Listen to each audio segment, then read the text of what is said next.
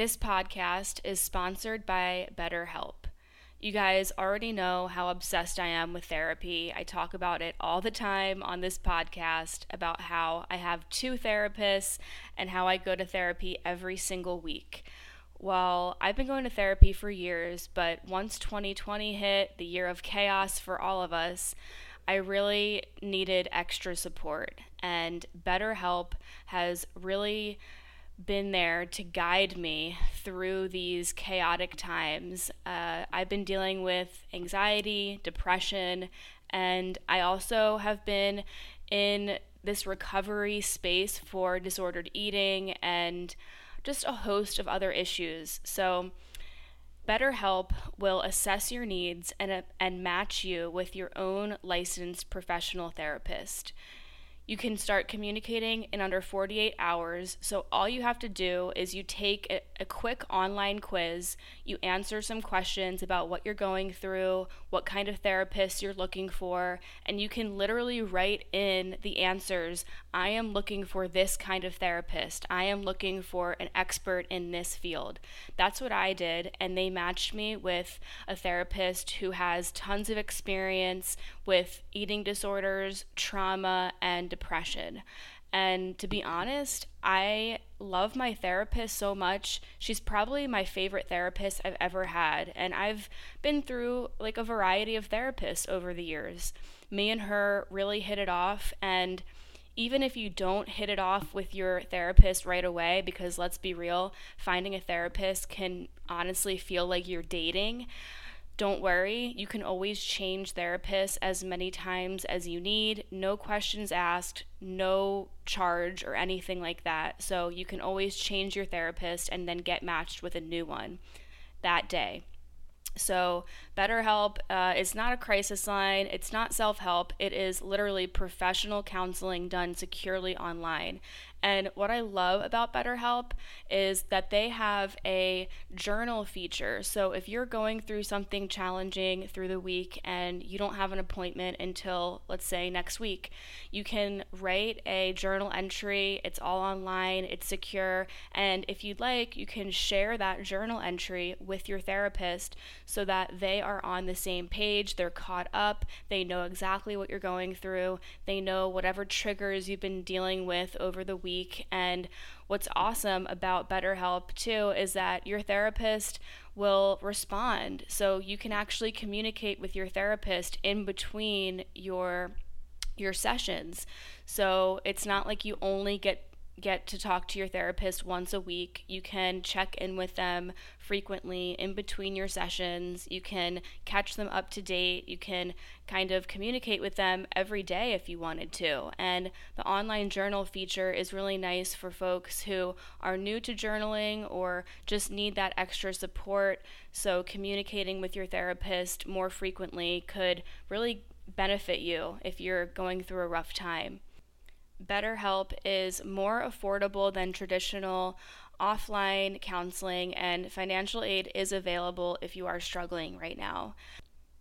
BetterHelp wants you to start living a happier life today. You can visit betterhelp.com/vibe. That's betterhelp.com/vibe, and you can join over 1 million people who have taken charge of their mental health with the help of an experienced professional. You deserve the support, you deserve the healing, and you are not alone. There are so many people who are struggling with severe anxiety, depression, trauma, all of these things, and you don't need to suffer in silence anymore. So visit betterhelp.com/vibe for a discount on your first month of online therapy. That's BetterHelp, HELP.com/vibe. And that discount code will get you 10% off of your first month of online counseling at betterhelp.com/vibe. Welcome to the Vibe Within podcast. I'm your host, Gab Cohen. Each week, we will connect through stories and conversations about wellness, yoga, addictions, spirituality, mental health, rituals, and everything in between. The goal is to transform our traumas into strengths to create the change we desire in our lives. My mission is to help others by shining awareness on real-life topics so we can learn new ways to heal physically, emotionally, and spiritually. Whatever you are going through in this moment, you are not alone. So let's connect and heal our vibe within.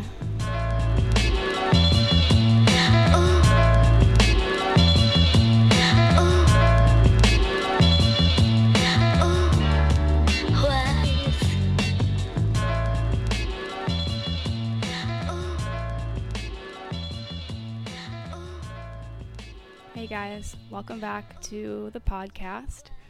I'm your host, Gab Cohen, and if you're new to the podcast, I took a little bit of a break or longer breaks in between my episodes just because I've been going through a lot of transitioning and moving and really honing in on my healing and shadow work and trauma healing, and this episode has been cooking in my psyche for quite a bit.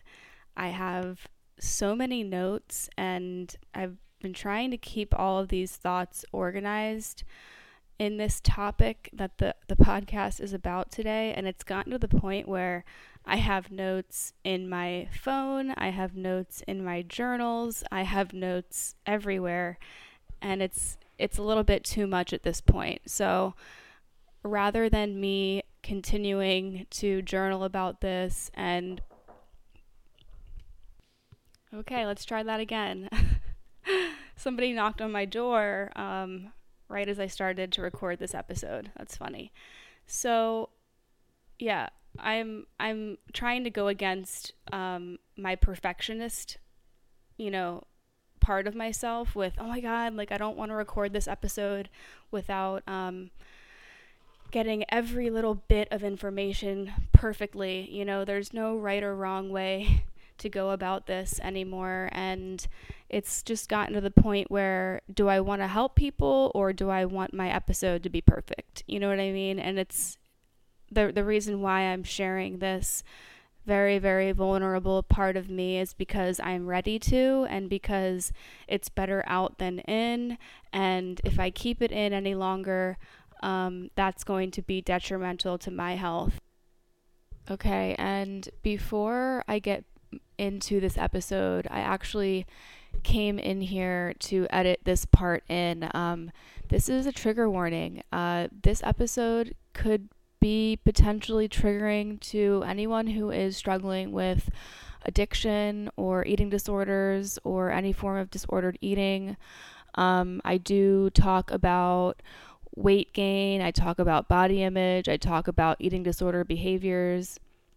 I get very vulnerable about my story, about pills, about alcohol. I do talk a little bit about my sexual assault experience in art school and how that had to do with my self-destruction cycles and patterns. So if you are in recovery for eating disorder or addiction and you are sensitive right now, I recommend to honor that. And if at any point during this episode you feel triggered, just turn it off and take a break.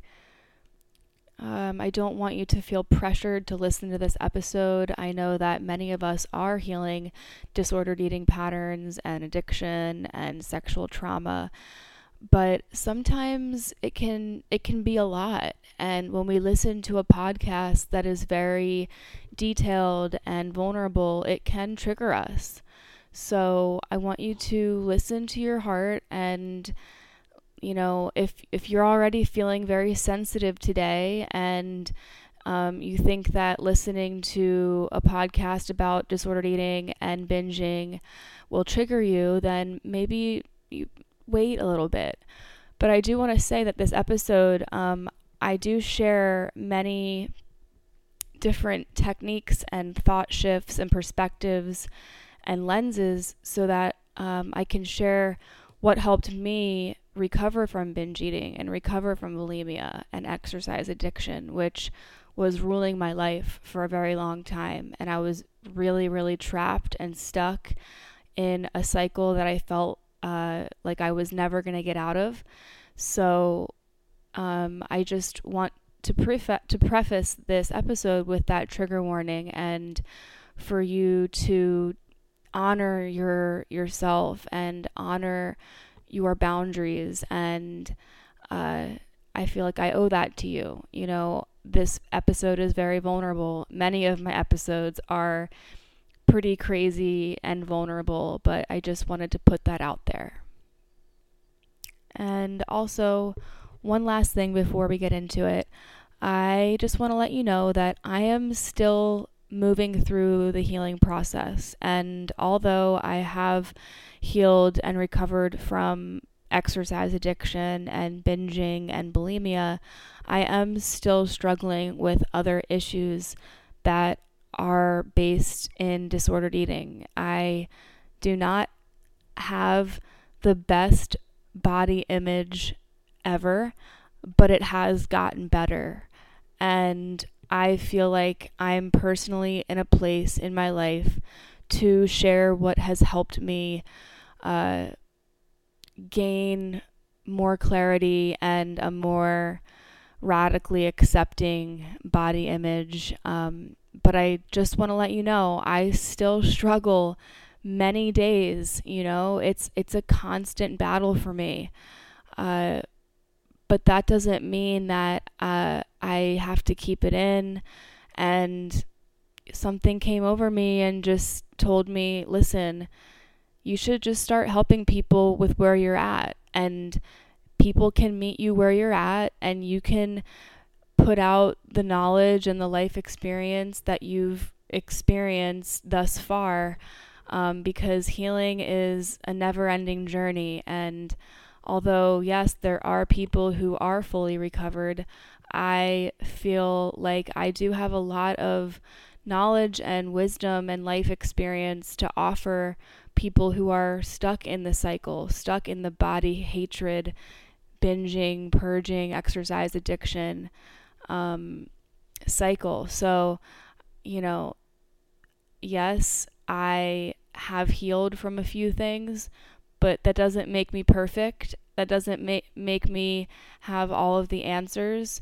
It doesn't mean that there aren't several days of my week that I still struggle with body image and disordered eating patterns, but I try to catch myself before I let my mind run wild and run in a wildfire of self-limiting thoughts and beliefs and self-ridiculing thoughts. So that is my little spiel that I had to come in here and add in. I had the episode all edited and everything, and I was like, you know what? I'm going to go in there and add this little trigger warning. So, all right, that's it. Let's get into it.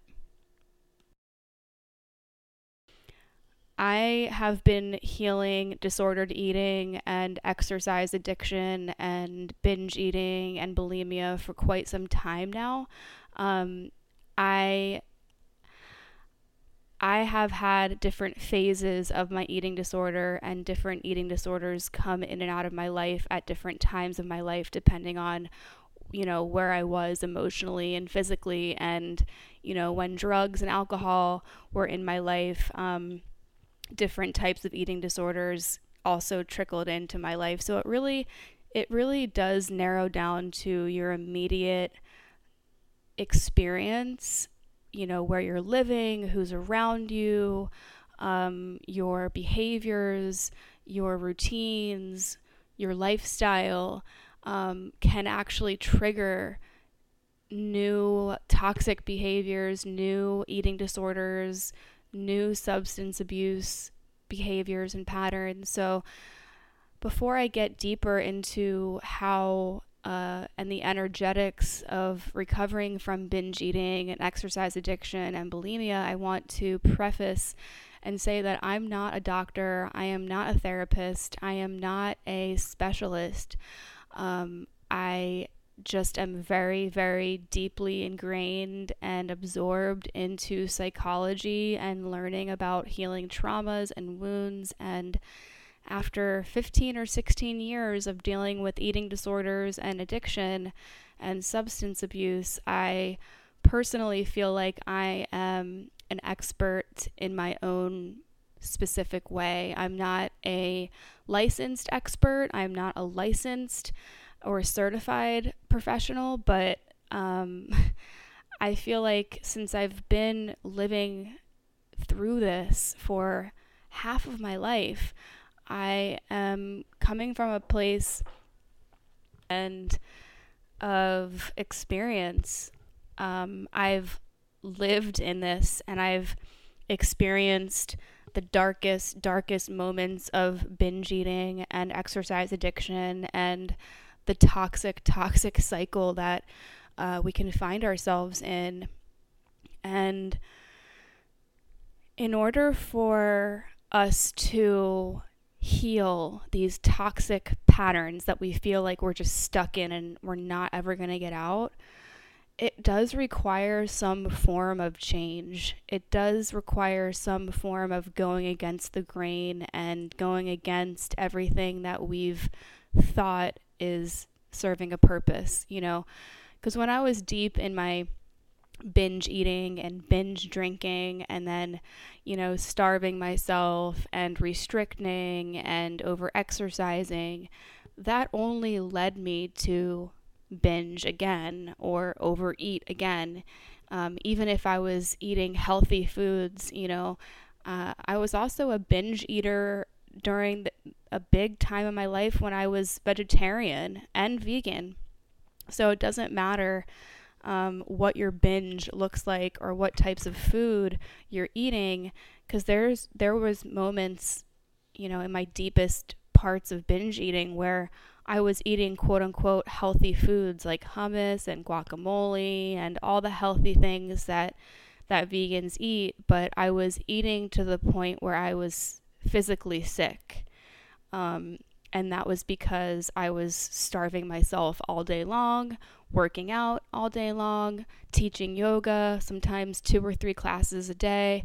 And then it got to the point where I was neglecting my needs. I was starving myself, sometimes not even on purpose, just because I was so busy, which is also another form of self-neglect.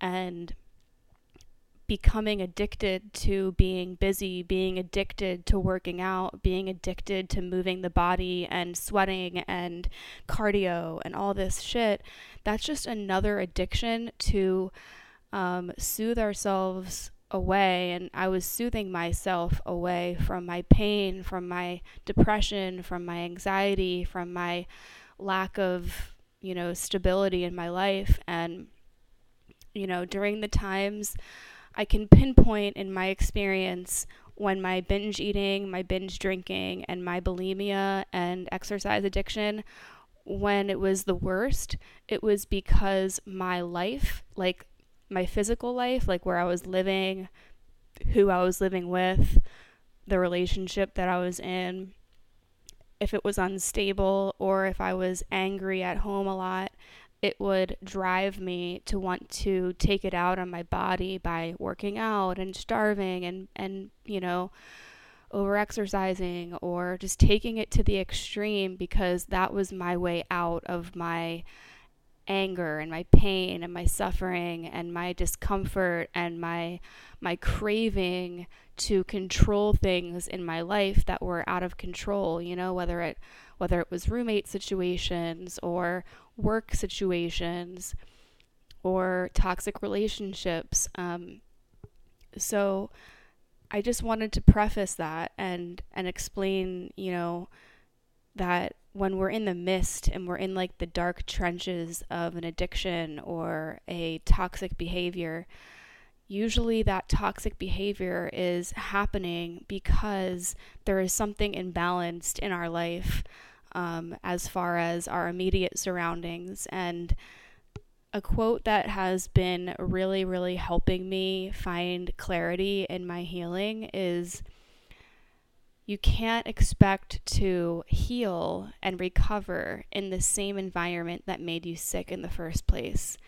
And I've been sharing a lot about this on my Instagram and how I found myself hitting plateaus in healing my hormones and healing my eating disorder and exercise addiction and bulimia, because I was living with my family during COVID for about 7 or 8 months, and it was impossible for me to break past this healing that I was trying to do, because I was constantly being triggered. I was constantly being reminded that no matter how much work I do on myself, no matter how much healing and shadow work and trauma work I do on myself, the patterns and the cycles that I was seeing play right in front of me, and my mother and my stepfather and their dynamic is very, very toxic. And I had to remember and remind myself that when I was in high school, my disordered eating formed when I was living with my mother and my stepfather. So it's almost like I came full circle. It started in high school, and I'm not going to get too deep into the beginning of my eating disorder, because that was more anorexia, and I will record an episode about that, but I am still, struggling with symptoms of atypical anorexia, even though I am feeling way different now and I'm totally not in the realms of my anorexia. I truly feel like I have recovered from binge eating and exercise addiction and bulimia, but there's still some traits and patterns that can be linked to atypical anorexia, which is still restricting sometimes, not doing it on purpose, but just because that is what I'm so used to, and I am not trying to put on the front that I'm fully recovered from my eating disorders, because I'm totally not. What this episode is about is how I've recovered from a couple of my eating disorders,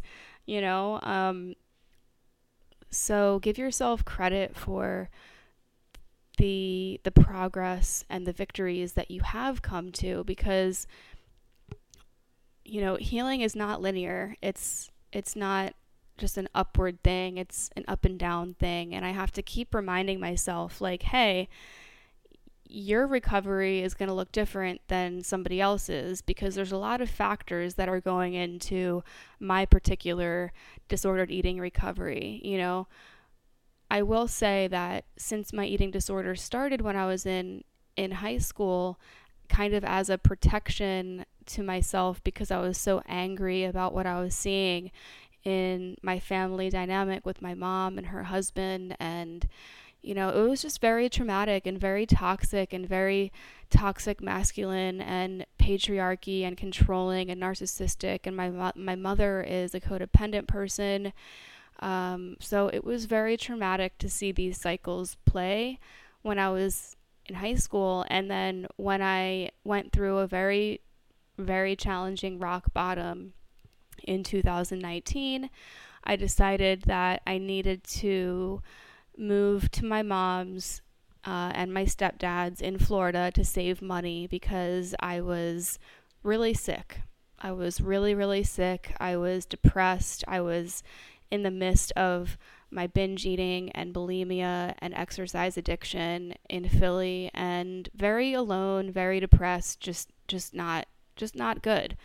So I took it upon myself to bite the bullet, and I knew that it was going to be kind of crazy to do that, but I only was doing it because my intention was to save money and take advantage of my mom, who does care about me a lot, and she would do anything for me, and she welcomed me. But what I had to realize about, 7 months in, is that there is no way I could heal fully from my disordered eating as long as I was there. And I was making a lot of progress while I was there. Don't get me wrong. I was in therapy. I was, talking to my nutritionist, holistic nutritionist, and healing my hormones and trying to get my period back, which I had lost for, over a year. And then before that, it wasn't even that on point. It was very sporadic. But what I'm trying to say is that we have to really take into consideration why it's so hard for us to get out of these cycles. It's not just us. It's not just our fault. It's not just, a lack of willpower, or, oh my God, I can't believe I gave in again and I ate that whole bag of chips, or I ate that whole pint of ice cream. It's not about that. It's about how we keep going back to these habitual patterns. And it's because we are trying to soothe ourselves from pain that's happening in our lives, in our families, that we can't control. So we take it out on our body. So I want to get deeper into my background with disordered eating, especially binge eating in art school and in college. So I will preface this that after high school, I did gain a lot of weight because I was not healthy in high school. I was underweight. And after I did get healthy, quote unquote, and gain weight, I began really, really hating my body because I was forced to gain, like 30 pounds. I was not happy with that. I was not taught in therapy or treatment how to cultivate radical body acceptance. Things were a lot different back then. I mean, I'm 30 now, so this is, 15 years ago. And people with eating disorders were not taken seriously at that time, in my personal opinion. It was just about gaining weight. It was about, stop doing whatever you're doing, just very, very spiritually bypassing the whole thing. And so after high school, I went to college and I started soothing myself with drugs and alcohol, and that led me to binge eat. So before I get into that, I want to let you guys know that eating disorders are more prevalent than you realize. And the latest statistics indicate that more than 30 million people in the U.S. will suffer from an eating disorder. 10 million of those individuals are men. So this means that an enormous percentage of people are on the eating disorder spectrum, but are hiding the fact that they are suffering, and they're suffering in silence. And the reason why they're suffering in silence is because they are fueled by shame and anger and guilt that's attached to their eating disorder. And when we oppress ourselves and take away from the potential of getting help, or at least expressing our suffering, it can create energetic weight in the body, and it can put our bodies and minds in fight or flight mode, high cortisol and survival mode, and this can lead to a very, deep variety of health challenges, and I'm a prime example of this. And before I get deeper into the binge eating part, I want to say that you're only as sick as your deepest secrets. So if you're keeping this inside, you're keeping your suffering inside, you're actually doing your body and mind a huge disservice, because you're literally trapping energy in your body, and you're not giving yourself permission to express your pain and suffering outwardly. So that's why I'm such an advocate for therapy or group therapy and all of that. So I will say that if you are suffering in silence and you are wondering why you're stuck in the binge eating, over exercising, or disordered eating, or bulimia, or even drug and substance abuse patterns, in my experience, I've just known that the more I keep in, the more my body repels against me and fights against me. And the years that I restricted and starved and overexercised, that actually triggered my body into having physical health conditions like Hashimoto and slow metabolism and poor digestion and IBS and inability to digest food properly and, acne and hormonal issues. So our disordered eating patterns can truly be the catalyst or the trigger for all these other health issues. So I'm just going to say that. So let it out and just don't keep this shit inside of you. So when I went to college, I hated my body, but I was unaware of that. I was just, very stuck in depression, poor body image, but I didn't understand why, but now that I think about it in this moment, it's like, well, I was 18 when I went to art school. That's only 2 years after I was, in treatment for my anorexia. So it really was fresh, and I don't give myself enough credit for how much I had been through at such a young age. And 18 years old is still very, very young, and I just really stepped into my gypsy, Sagittarius, wanting to escape personality at such a young age. And I escaped my little town in New Jersey because it was not serving me anymore, and it was good that I did that. But there was still so much that I needed healing from: the eating disorder, the family trauma, the abandonment, the betrayal, the rejection, the trauma, just so much.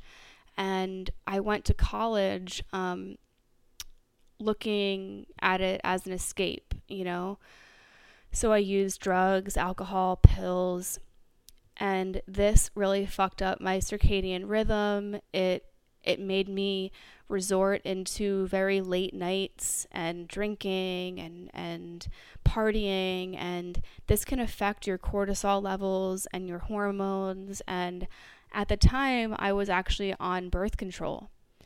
So the combination of being on birth control, I was actually on thyroid medication as well, because after my eating disorder in high school, my doctor thought that I had hypothyroidism, which I don't think I did have at all.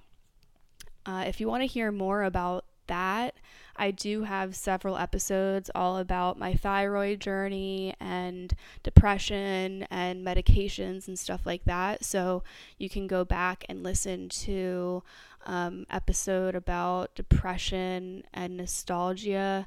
You can listen to the episode about my thyroid healing journey and antidepressants. So my body had been through so much already. It had been through losing a bunch of weight, then gaining a bunch of weight, then being put on thyroid medication at age 17. That is so young to be put on that. And I have to remember in this moment right now, as I'm recording this, that my body has been through a lot. And if you're resonating with this and you have been on medications and maybe you're not on them anymore, but your body is going through a lot of physical symptoms and, ailments and just a lot of harsh things that you're going through, take into consideration maybe the years of your life that you were on prescription medicines and how that can take a toll on your digestion. So not only was the thyroid medication, in my opinion, fucking up my body, but I was on Klonopin, I was taking Valium for my panic attacks, and I was on birth control. And the reason why I was taking Klonopin and anxiety medication is because I was having panic attacks that were very physical and body image based. I felt out of control, especially because I didn't feel safe in my body. I felt disgusting. I felt fat. I felt gross after being forced to gain a bunch of weight.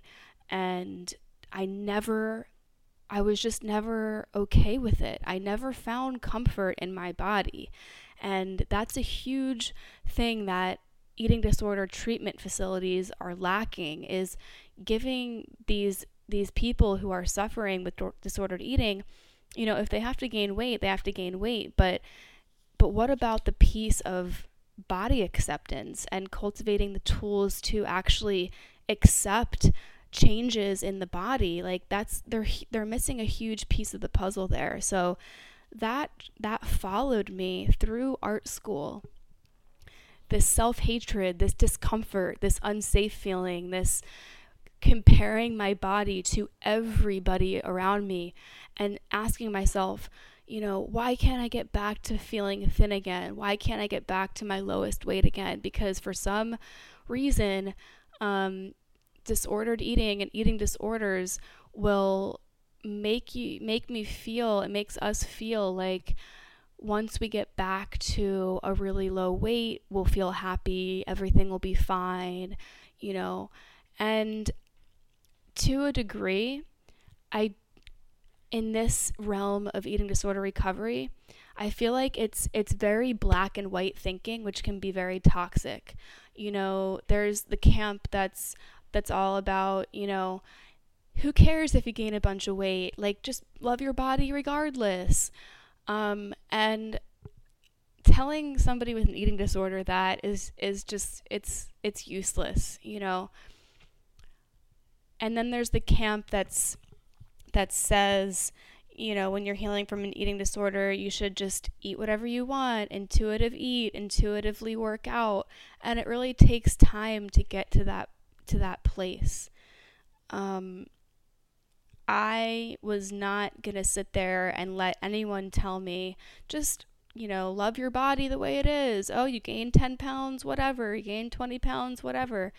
That made me want to rebel even more, because they were just spiritually bypassing my pain and my discomfort. So I just like to say that piece, because there's a lot of eating disorder podcasts and books that are all about health at every size, and I do agree that that's a great way to tap into radical body acceptance. But for some people, gaining weight is not going to feel comfortable. And so, yeah, I wanted to feel good in my body and I wanted to reclaim power. But after years of restricting and starving myself, the natural response to that is for the body to go the opposite direction, which is what happened to me in art school. I started binge eating, especially when I was drinking a lot and doing drugs. I gained, the freshman 15 or whatever you want to call it, and I wasn't eating healthy. And I wasn't so much in my eating disorder. I feel like the drugs and alcohol definitely took kind of front burner, and my eating disorder took the back burner for most of my art school experience. But I still had self-hatred towards my body every single day, and I hated, the weight that I was, and I was still in the binge restrict cycle. So I did great in art school. I got good grades, but I didn't eat healthy. I was eating very late at night. I was binging on unhealthy food from the gas station. Our dorm rooms didn't even have cooking, didn't have an oven, it had a microwave, and that's it. So I was really eating just the most unhealthy in my life. And that's also why my weight got higher. All the processed food, all the late nights, all the drugs. That's a lot of toxic energy channels coming into the body. Not just from food, from all the sex, the toxic sex I was having, from the uppers, the downers, the alcohol, everything. And I was hanging out with really, really terrible people. The first year of art school, I was raped. And this has a huge, effect on my substance abuse and where it went.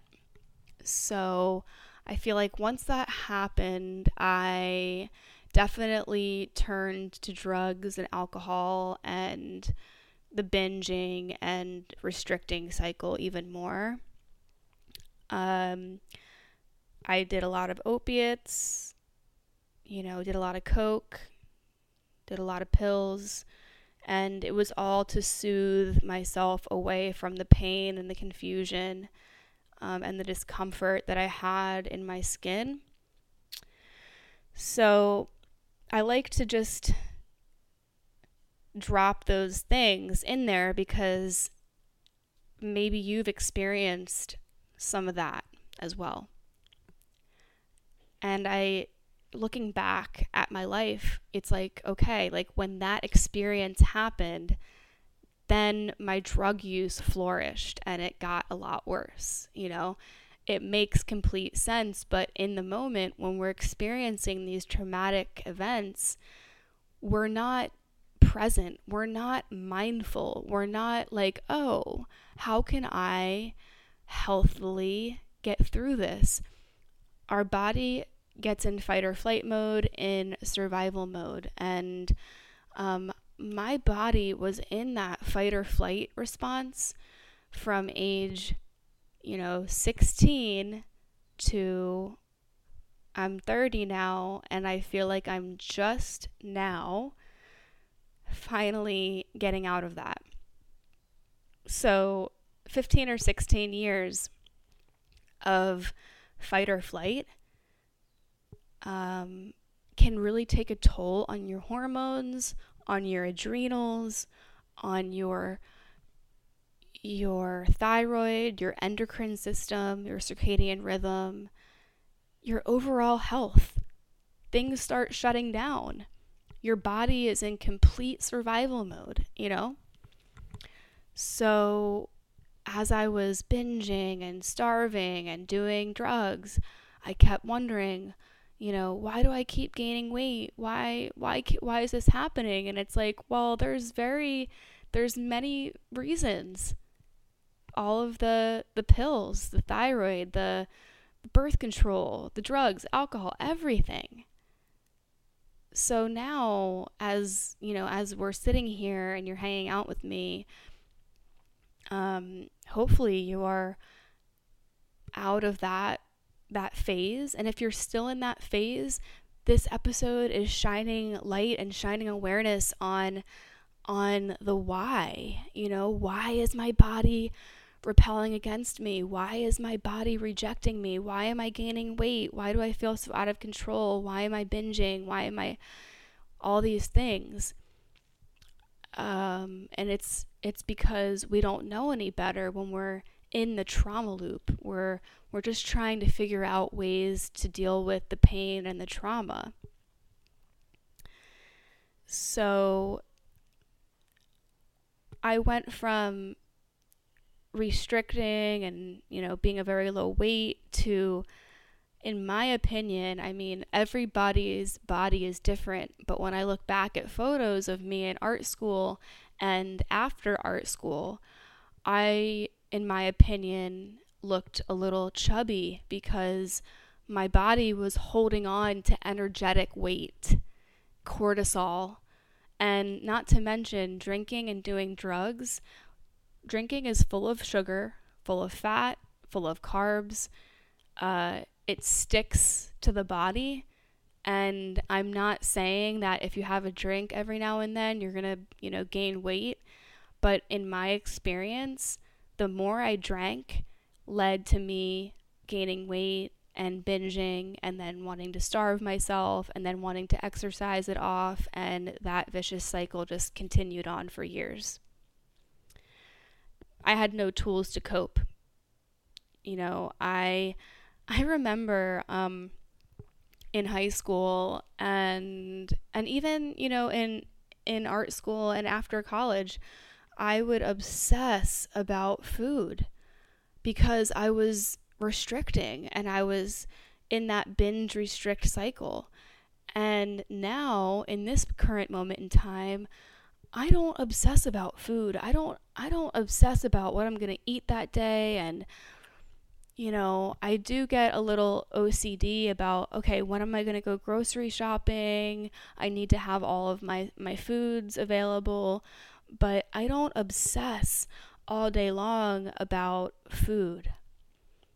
So what I'm trying to say is, when we deprive ourselves, the years of deprivation that I put my body through only led me to the next phase of my eating disorder, which was the binge, restrict, starve, binge, restrict, starve, binge, restrict, starve.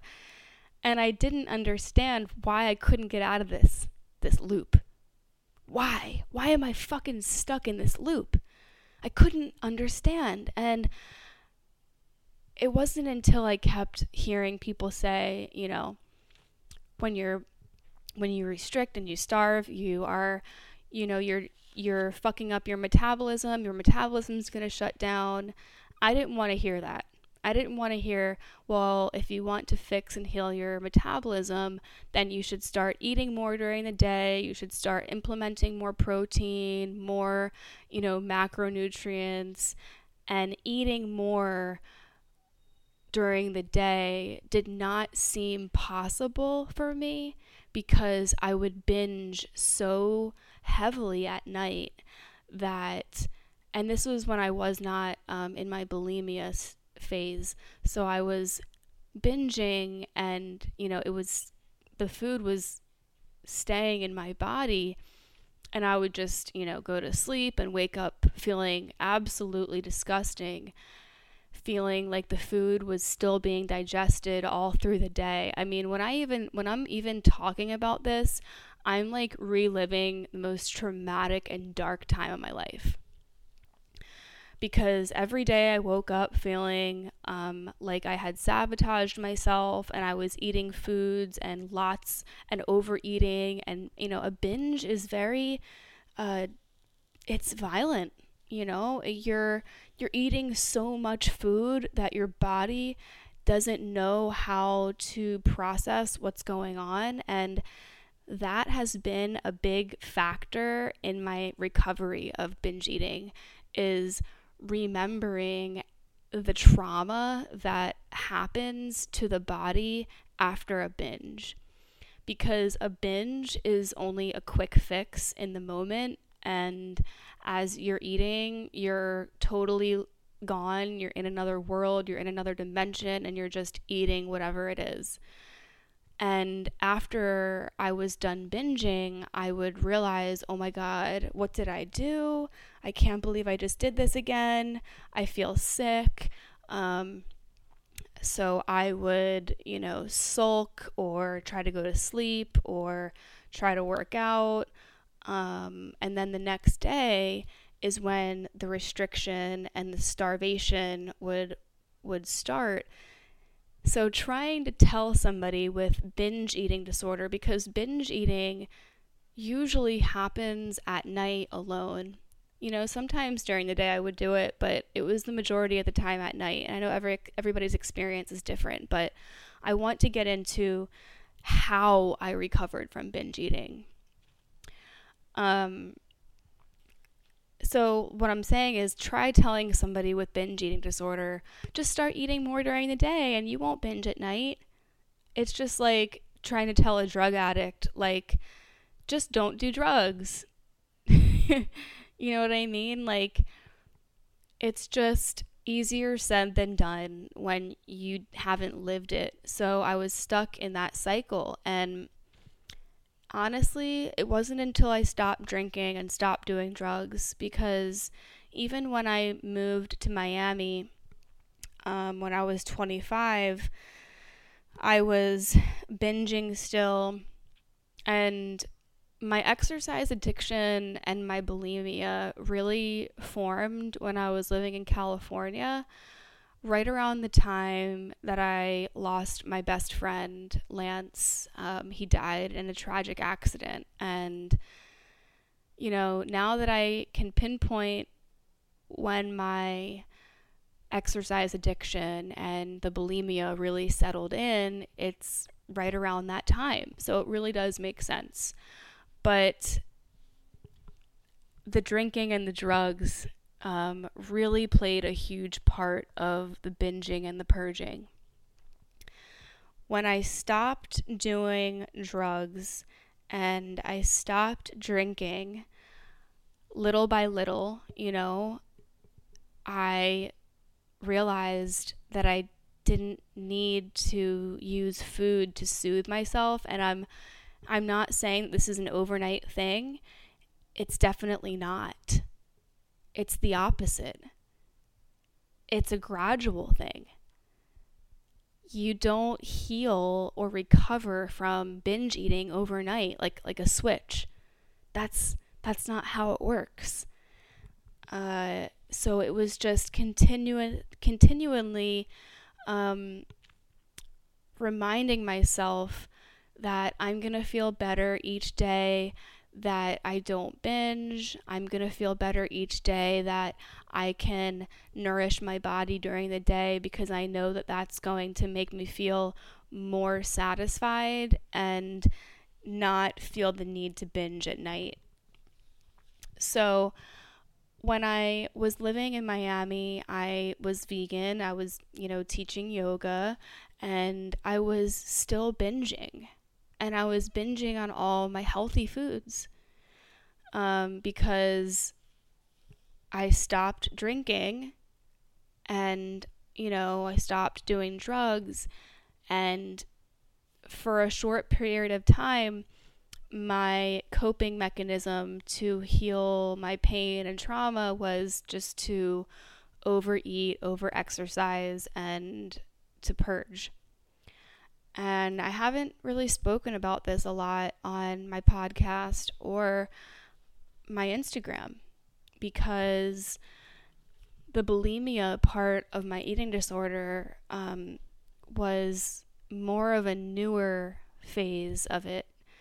There's people who have struggled with bulimia for 10 years. I'm not one of those people. I struggled with it for a handful of years, and I'm really grateful that I consider myself recovered from my bulimia. But it doesn't mean that I'm fully recovered from every type of disordered eating that I have. I still struggle with being obsessive with my orthorexia stuff and healthy eating. And like I said, I find myself in cycles of restricting, but not on purpose, So I like to say all of this with a grain of salt, that yes, I've recovered from my binge eating and my exercise addiction and my bulimia, but there's other things I'm still working through. So I'm not fully recovered in any sense, but I'm sharing this because I know what it feels like to be stuck in the binge restrict cycle, and it can be so traumatizing on the body. And purging and bulimia is violent. It is violent on the nervous system, on the body. And I found myself purging a lot when I was living in Philly. My digestion was so fucked up. My hormones were so fucked up. My skin was the worst that it's ever been in my entire life. I had cystic acne. I cried when I looked in the mirror. And it was all because of my eating disorder. And it was all because I was so isolated and angry. And, I have to take into consideration all of the factors of why my eating disorder has has been more prominent at certain times of my life. And that's what I mean when I say that healing is not linear, because there's been long periods of time where I didn't purge, I didn't overexercise, and then there's been times where it started to trickle back in. So, one huge, huge element of healing my binge eating and my bulimia and my overexercising was therapy and going to Dharma recovery meetings and support group meetings. And I know with COVID, in-person support group meetings aren't a thing, but there are a bunch of free online meetings, and I will put that in the show notes. But a sense of community and a sense of therapy was really helpful, because the more that I kept in my emotions and my truth about how much I was suffering with my eating disorder actually resorted me to want to work out excessively, or binge or purge. And those behaviors and those toxic ways of living and being was actually triggering my skin to freak out, my hormones to freak out, my Hashimoto, my digestion, my IBS. So the eating disorder was just fueling all of my, disease. It just kept feeding the fire. And in order for me to start healing my Hashimoto and healing my adrenals and my burnout and get my period back, I had to start unlayering and healing the deeper wounds. It wasn't just about taking herbs to heal my thyroid or my Hashimoto or my skin. Yeah, it's a huge part of what's been helping me, but the first step is to actually start letting go of the power of the disordered eating and the toxic behaviors by talking about it, by expressing it, by letting it out. Because if we don't let it out, we're keeping it in our body, which is only feeding it, which is only fueling the disordered eating or the addiction or the depression. If you're keeping it a secret and you're not speaking about it, then you're only giving it more power. And it's feeding the shame, it's feeding the guilt, it's feeding the anger. So you're only, postponing your healing by not expressing it outwardly. So if you're feeling like you're stuck in that loop and stuck in that toxic cycle, of binging, purging, exercising, I really recommend finding a support system to talk about it. Because let's just say, okay, it's okay if you're like, okay, I'm never going to stop binging. I feel like this is going to be my life forever. Okay, whatever. You say that. Say it and accept it. And also,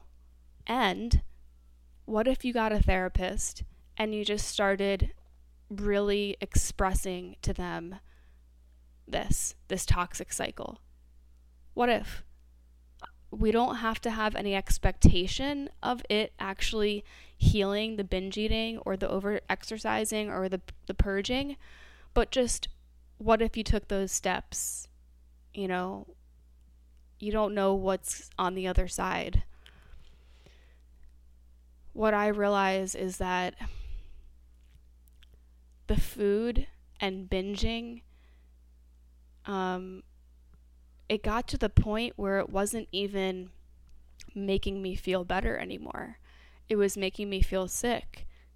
I was eating to the point where it made me physically ill. And I have flashbacks to those moments where I felt so incredibly sick from a binge the night before. So if you're in the binge cycle, I recommend trying to anchor yourself down and ask yourself, is this actually going to make me feel better? And also what's helped me a lot is say I feel very, very hungry and I'm like, I feel ravenous. Maybe I went all day long without eating a lot and I'm like really hungry and I'm scared that once I start eating, it's going to turn into a binge. I will start snacking on things like celery and peanut butter or carrots and hummus or something, guacamole and chips. And then I'll take a break. I'll step away from it and I'll actually like go do something. I'll go for a walk. I'll go journal. I'll go work on the podcast. I'll go do some yoga. I'll clean my apartment. And then it's almost like I forgot that I was eating. And then if I'm still hungry, I will go back to eating.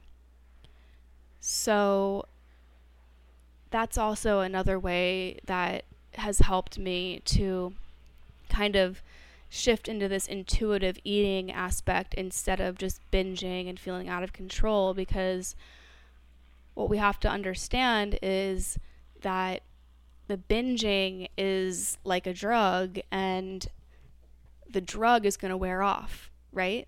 There's no drug that you're going to take that's going to stay with you for the rest of your life. So binging is a form of soothing, but it also is sabotaging the body, because if we think about it from a physical standpoint, a biological standpoint, the body isn't meant to have to process these huge amounts of food, And I have moments where I've binged and I've looked in the mirror and my stomach was distended and looked like I had a 9-month, pregnant belly.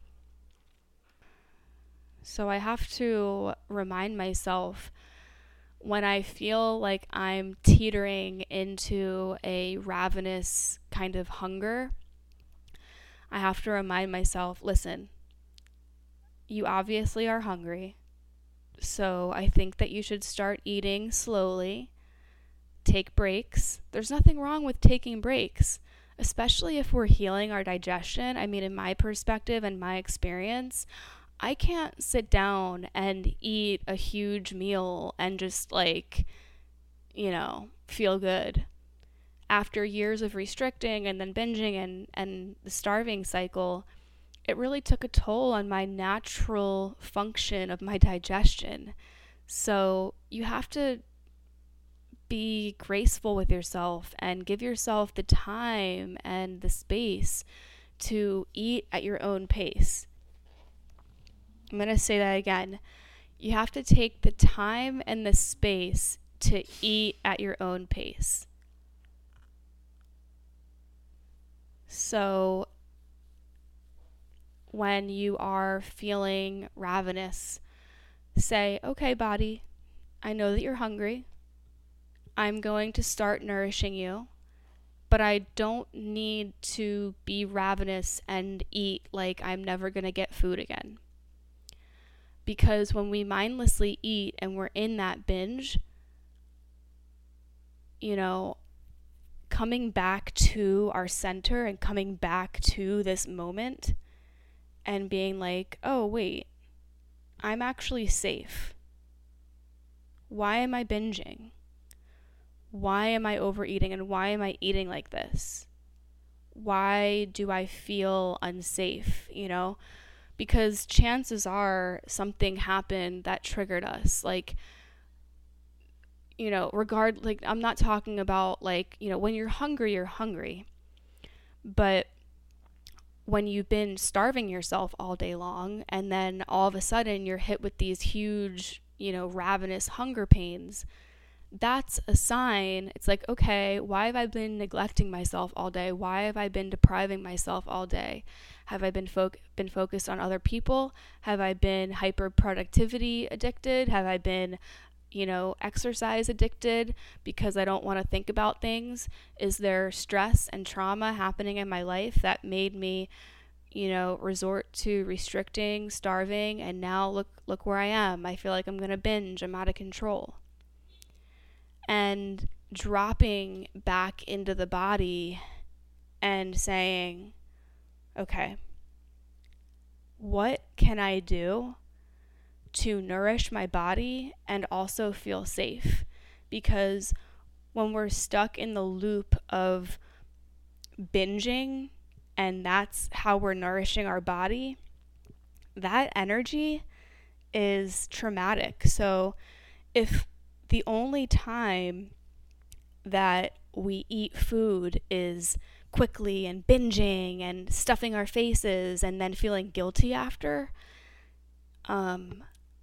it's going to make it really hard to get out of that cycle and actually eat in a more like graceful and peaceful and blissful way during the day, because we don't know what that feels like. Every time that we eat food, it's hurry, it's rushed, it's binging, it's overeating, and then what does that lead to? Feeling like shit physically afterwards. Feeling sick, feeling ill, feeling bloated, feeling inflammation. And I'm not gonna lie, this still happens to me here and there. You know, I had an IBS flare up yesterday, and it wasn't from a binge. It was from eating something that I hadn't eaten in a while, and I thought, I'm gonna eat this, you know, and I'm actually not mad at myself for eating it, because now I know, okay, maybe I should have only had a little bit of that. Maybe I shouldn't have had as much as I had eaten. Maybe I should have given my body a little bit more space and time to eat at my own pace, right? So it's not linear. Like, there's going to be days that maybe we overeat, we eat a little bit more than we want.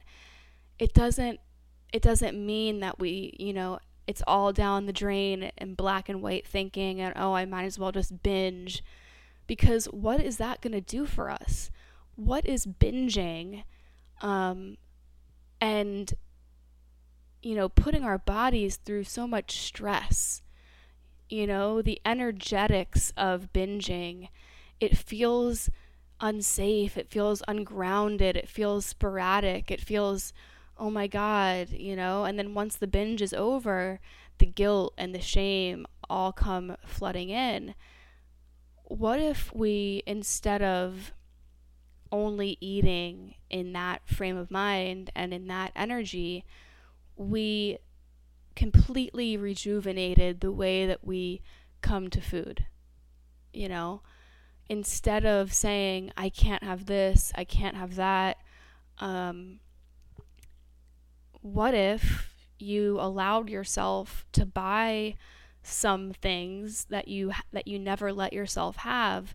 And they also have those single serving packages of foods now. I mean, everything has single packaging, like nuts and trail mix and almond butter. And I used to be the kind of person that if there was peanut butter in the house, I would not know how to not eat it. And I would binge on jars of peanut butter to the point where I got so sick. Like, I remember, you know, moments and days in high school after, you know, treatment, and I would, if my mom or my dad had or anybody that I was living with, even you know, after art school, if there was peanut butter, if there was trigger foods in the house, I would feel this like huge magnetic urge to go eat it. And it's like, where does that come from? You know, it's from years of saying that you can't have that food. So little by little, what I did to recover from that mentality is allowing myself to, quote unquote, indulge in foods like that. So I would buy like single size servings of almond butter, single size servings of trail mix, single size servings of granola, and I would I would be like, okay, I'm going to treat myself to this. Instead of me restricting and saying I can't have it, and then that leading to a binge, I'm going to allow myself a portion of these foods and see how I feel afterwards. So that's just something that helped me a little bit with the binge eating. And with the over exercising, so I I know firsthand how it feels to deal with anxiety and panic attacks and poor body image and this urge to like want to escape and like jumping out of your skin, crawling out of your skin, feeling so shitty about your body and your weight. Like I lived in that for years. I even like when I was teaching yoga full time in Miami, I hated my body so much. And of course, I mean, I was in the binge, restrict, purge, over exercise cycle. So that was also a big portion of why I hated my body. But the over exercising was just a cop out because it was a temporary fix. And after I did like hours of cardio, I would feel super drained. I wouldn't feel anxiety anymore and I wouldn't feel panic anymore because I completely drained myself of that energy by physically like taking it out on my body, by running, by jogging, by, using the sauna. I would use the sauna for hours and I was addicted to the sauna. And now, especially with COVID and when I moved to my mom's in January of 2020, I really had to, I mean, obviously all the gyms were closed during COVID. So I knew that I was going to be like, oh my God, I'm not going to have a sauna. I'm not going to have a gym. I'm not going to have this outlet to work out. You know what I mean? So I, for a short period of time, I started doing a lot of cardio and using that to channel my anger. And when I was triggered because I was living with my family in the beginning of COVID, I would basically beat my body up and go for long runs and go for 5-hour walks and, just overdoing it. And then I sat there and I wondered why am I not getting my period? Why does my skin look like shit? Why am I binging still every so often? And it was because I was, again, tapping into that starving, over exercising routine. And then when I would eat, even if it wasn't a lot, I would get super, super full from whatever I ate, whatever vegan, healthy meal I cooked. And I would get so full that I would get physically sick. So that's a whole other aspect of what disordered eating can do. It can really fuck up the functionality of our bodies. And in order for us to get out of that cycle, we have to be willing to change. We have to be willing to, tone it down, to maybe stop doing everything we've been doing and then sit back and see, okay, what does my body need? What kind of exercise does my body need? Not what kind of exercise do I feel like I need to do in order to feel happy and not anxiety ridden, because it got to the point where I was being so triggered in my mother's house by my stepfather and by their dynamic that I would leave the house and again take it out on my body and run and bike and sweat and this is in Tampa, Florida, so it's hot. It's very, very hot.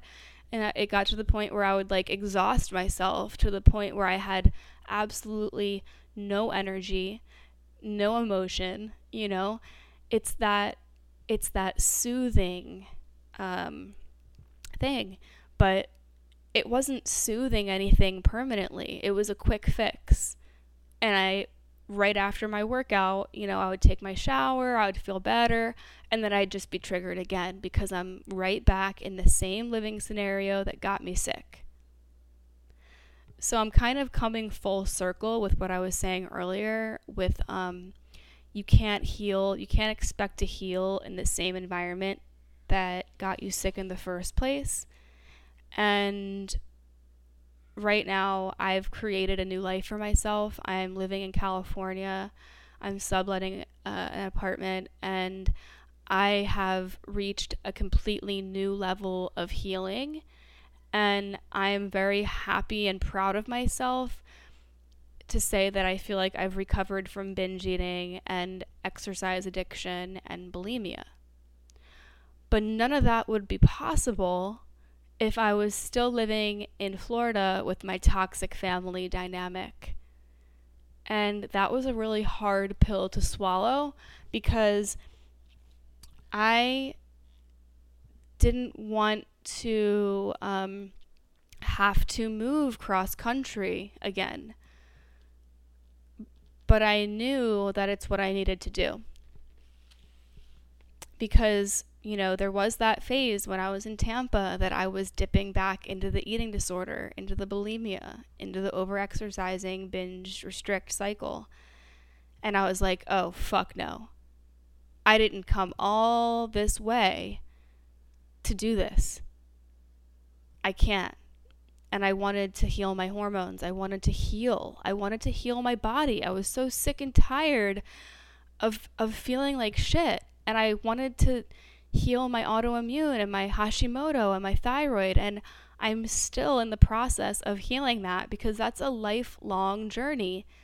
There's no final destination. And especially with autoimmune stuff and digestion and all that, it's not going to heal overnight. But what I will say is that a huge piece of my healing from binge eating, exercise addiction, and bulimia was stopping the drugs and alcohol completely. Just giving myself the space and the time for once in my life, for once in my adult life, to stop doing drugs and drinking. Drinking will always be there. Maybe one day I will just be like, oh yeah, I want to have a glass of wine, whatever. But my healing from disordered eating and the autoimmune stuff, that was never going to really start to accelerate unless I stopped the drugs and alcohol. So that's a huge thing. That's the first step, in my opinion, in my experience. And then I had to be really real with myself and say, okay, now that I'm in, when I moved to California, I came here first in July.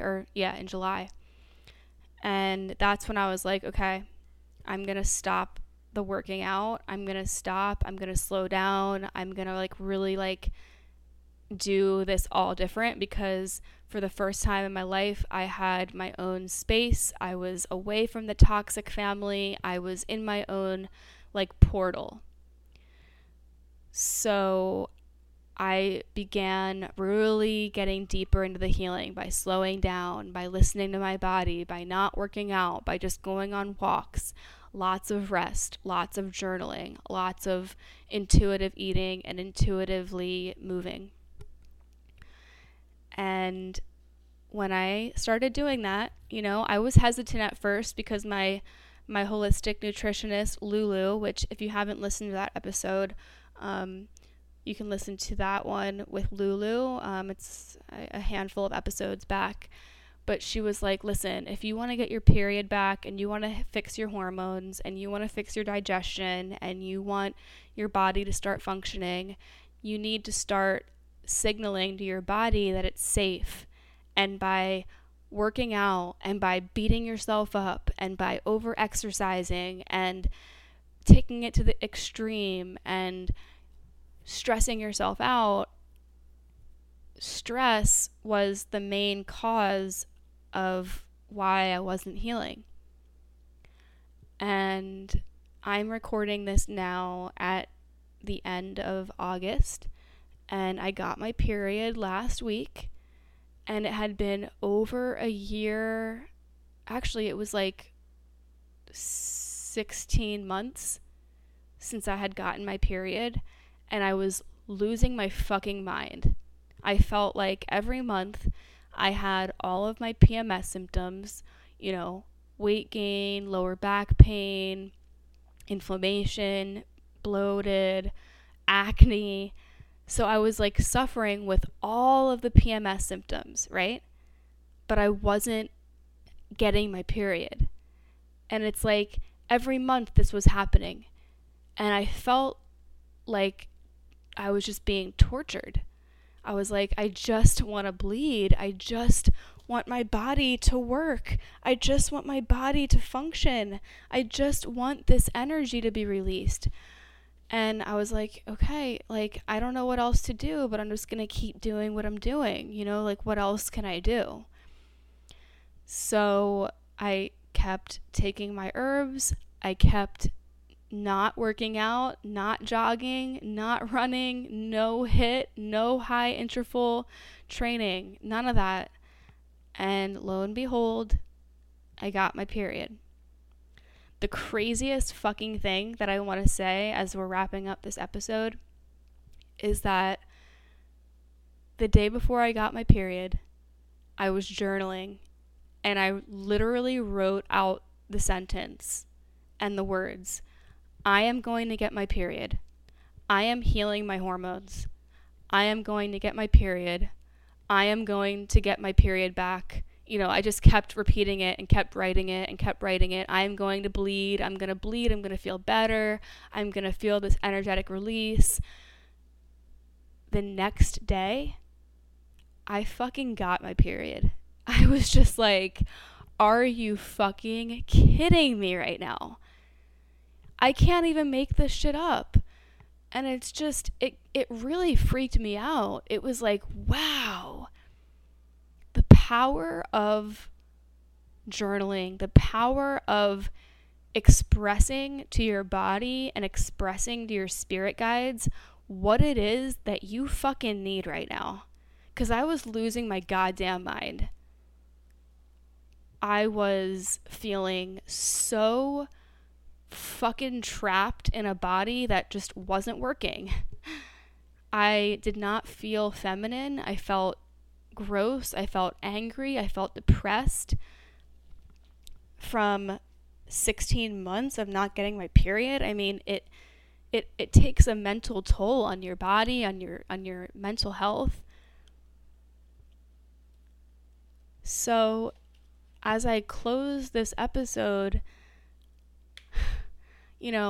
I can't stress it enough that if you're living in an environment that is feeding the fire, that's triggering you, that's making you react, that's creating anger in your life, that's creating you to want to soothe, whether it's drugs, alcohol, toxic sex, eating disorder behaviors, over-exercising, we have to take a step back and be like, okay, what can I do to heal my outside environment? Because creating a safe container to heal isn't possible if you're stuck in the same living environment that made you sick. So creating a safe container for yourself to heal and reach new levels of healing, physically, emotionally, spiritually, digestion related, autoimmune, eating disorder related. We can't expect to make these changes if our outside environment is toxic. That's what it means to create a safe container. And I actually just posted a post all about this on Instagram. If you want to check it out, the day that I'm recording this podcast is August 27th. So if you want to go back and read that post, I think it'll help you, because we hear these words a lot. Create a safe container, create a safe container. But it's like, how? If you're stuck in this loop, in this toxic cycle pattern, how the fuck do you get out of it? And not a lot of people are talking about how.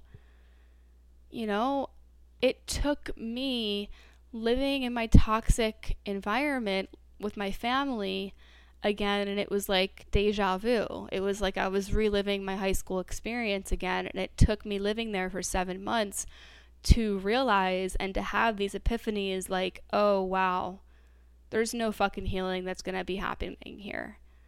I've reached my plateau. I can do all the inner work, I can do all the shadow work, I can take all the herbs, I can do all the things, I can go to therapy. But if there's toxic family dynamic happening around you, it's only going to keep you in that toxic pattern and behavior. When I finally broke free from it, and I know that I'm speaking from a place of privilege because not everyone has the privilege to move during this time because money is tight and jobs are not guaranteed. But once I broke free from that and I finally saved money and I finally got to this new portal, this new life, yeah, it's a bit lonely. I had to distance myself from my family, from my mom, who I love very much. But in order for me to heal and to reclaim my health, I mean, our health is the most important thing we have. I had to move myself away from the toxicity that was happening in that household. There's no amount of therapy that was going to make me okay with what I was seeing there. And I had somebody reach out to me on my Instagram and say, after I posted the post today, you know, I'm forced to live with my family because I don't have money. And she was saying, I can't move cross country. Like, you know, what do you recommend? Because it's a toxic living environment. And I said to her, hone in on your healing in every way possible and spend as much time as you can outside. And I'm not saying go work out all day long like I did, because that's detrimental to your physical health. What I'm saying is that you can hone in on every therapeutic approach, whether that's getting a massage, getting a therapist, finding a therapist underneath your insurance so that's, you know, so that you can get it for free, going to free online Zoom recovery meetings.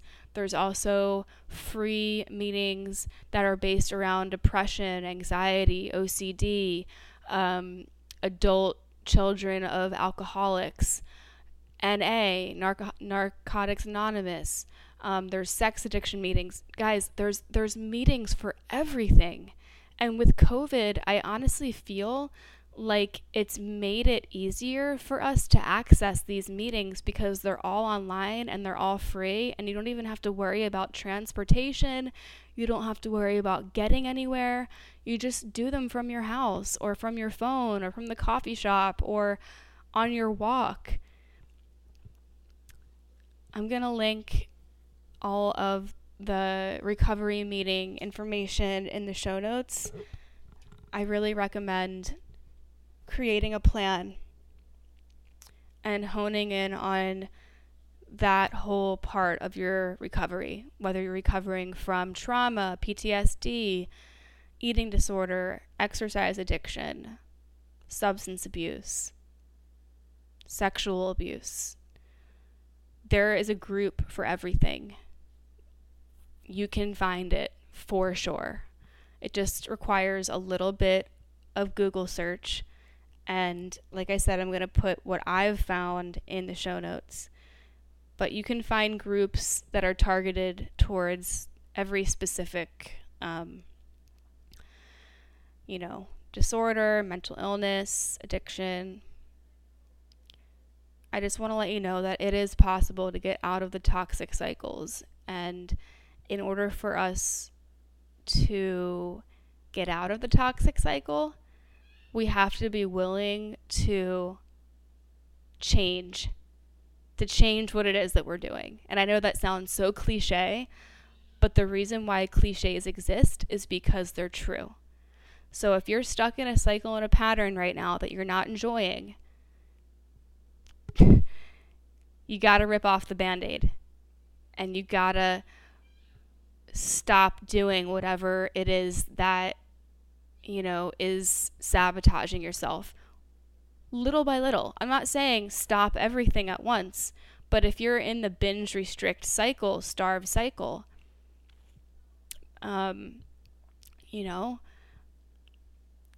find therapy.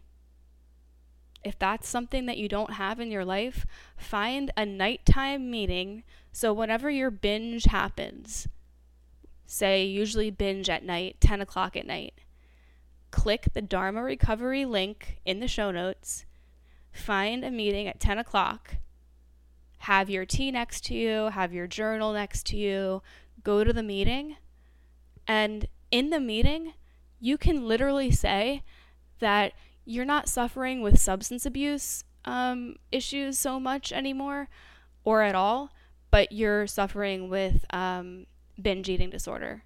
There's been so many meetings that I've gone to that are Dharma recovery meetings where somebody speaks and shares in the group that, that they have an eating disorder. And I always share when I'm at a support group meeting and I'm like, hey, my name's Gab.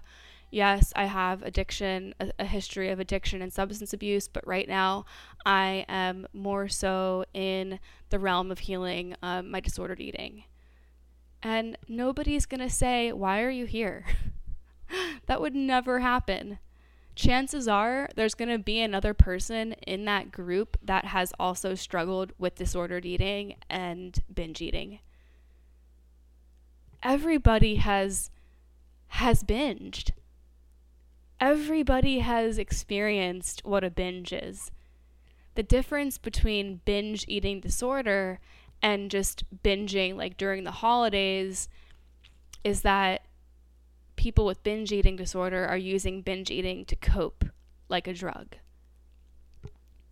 When we can detach ourselves from the need to use the binge as a drug, and we can shift that energy, that anger, that betrayal, that upset energy into something else and start nourishing ourselves in a more safe way that feels safe, like I was saying before, then we start rewiring the brain and we start using that energy that we were using to binge and restrict and purge and exercise and that whole cycle.